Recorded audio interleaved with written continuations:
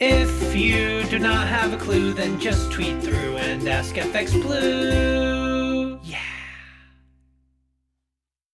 Pinch punch, it's the first of the month.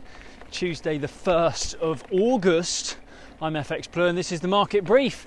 Now, consumer lending rose to a 5-year high last month. That's according to data released yesterday.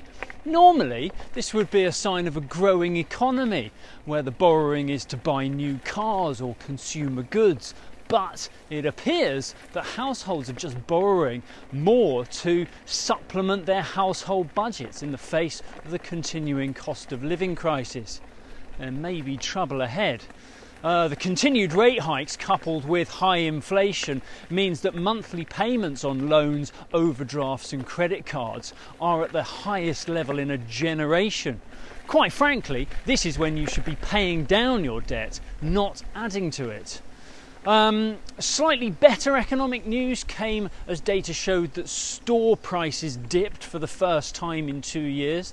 This presents a clue suggesting that inflation has indeed peaked and is beginning to respond to the rate hikes. And that all rather adds to the case for the MPC to double down with their aggressive policy action from last month and hike by another 50 basis points this week. However, with wider expectations still carding a 25 basis point rate hike, there's everything to play for on Thursday. Now, over in the US, dear old Donald is extending his lead over Ron DeSantis, despite widespread condemnation of his methods and the small matter of fact that he's facing a criminal trial. The prospects of another 4 years of Trump is becoming increasingly more likely. Only in America.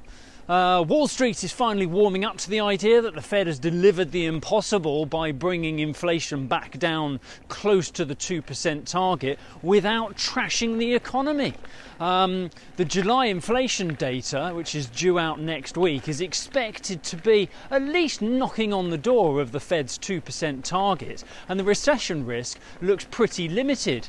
So unless there are any nasty surprises on Non-Farm Friday this week or in the inflation data next week, those who were calling a recession as just round the corner will probably have to change their tune. As all this means that the Fed will probably call time on any more rate hikes in the short to medium term at least, this will place a ceiling over future dollar gains. Indeed, the dollar index is struggling to break through the 102 level. We topped out at 101.90 yesterday. Sterling began the week on the back foot, dropping to 128.25 against the dollar, and we kick off this morning at the same level against the dollar. We're 116.75 against the euro, and euro dollar is around 109.90 on the open. That's it from me. Have a great day.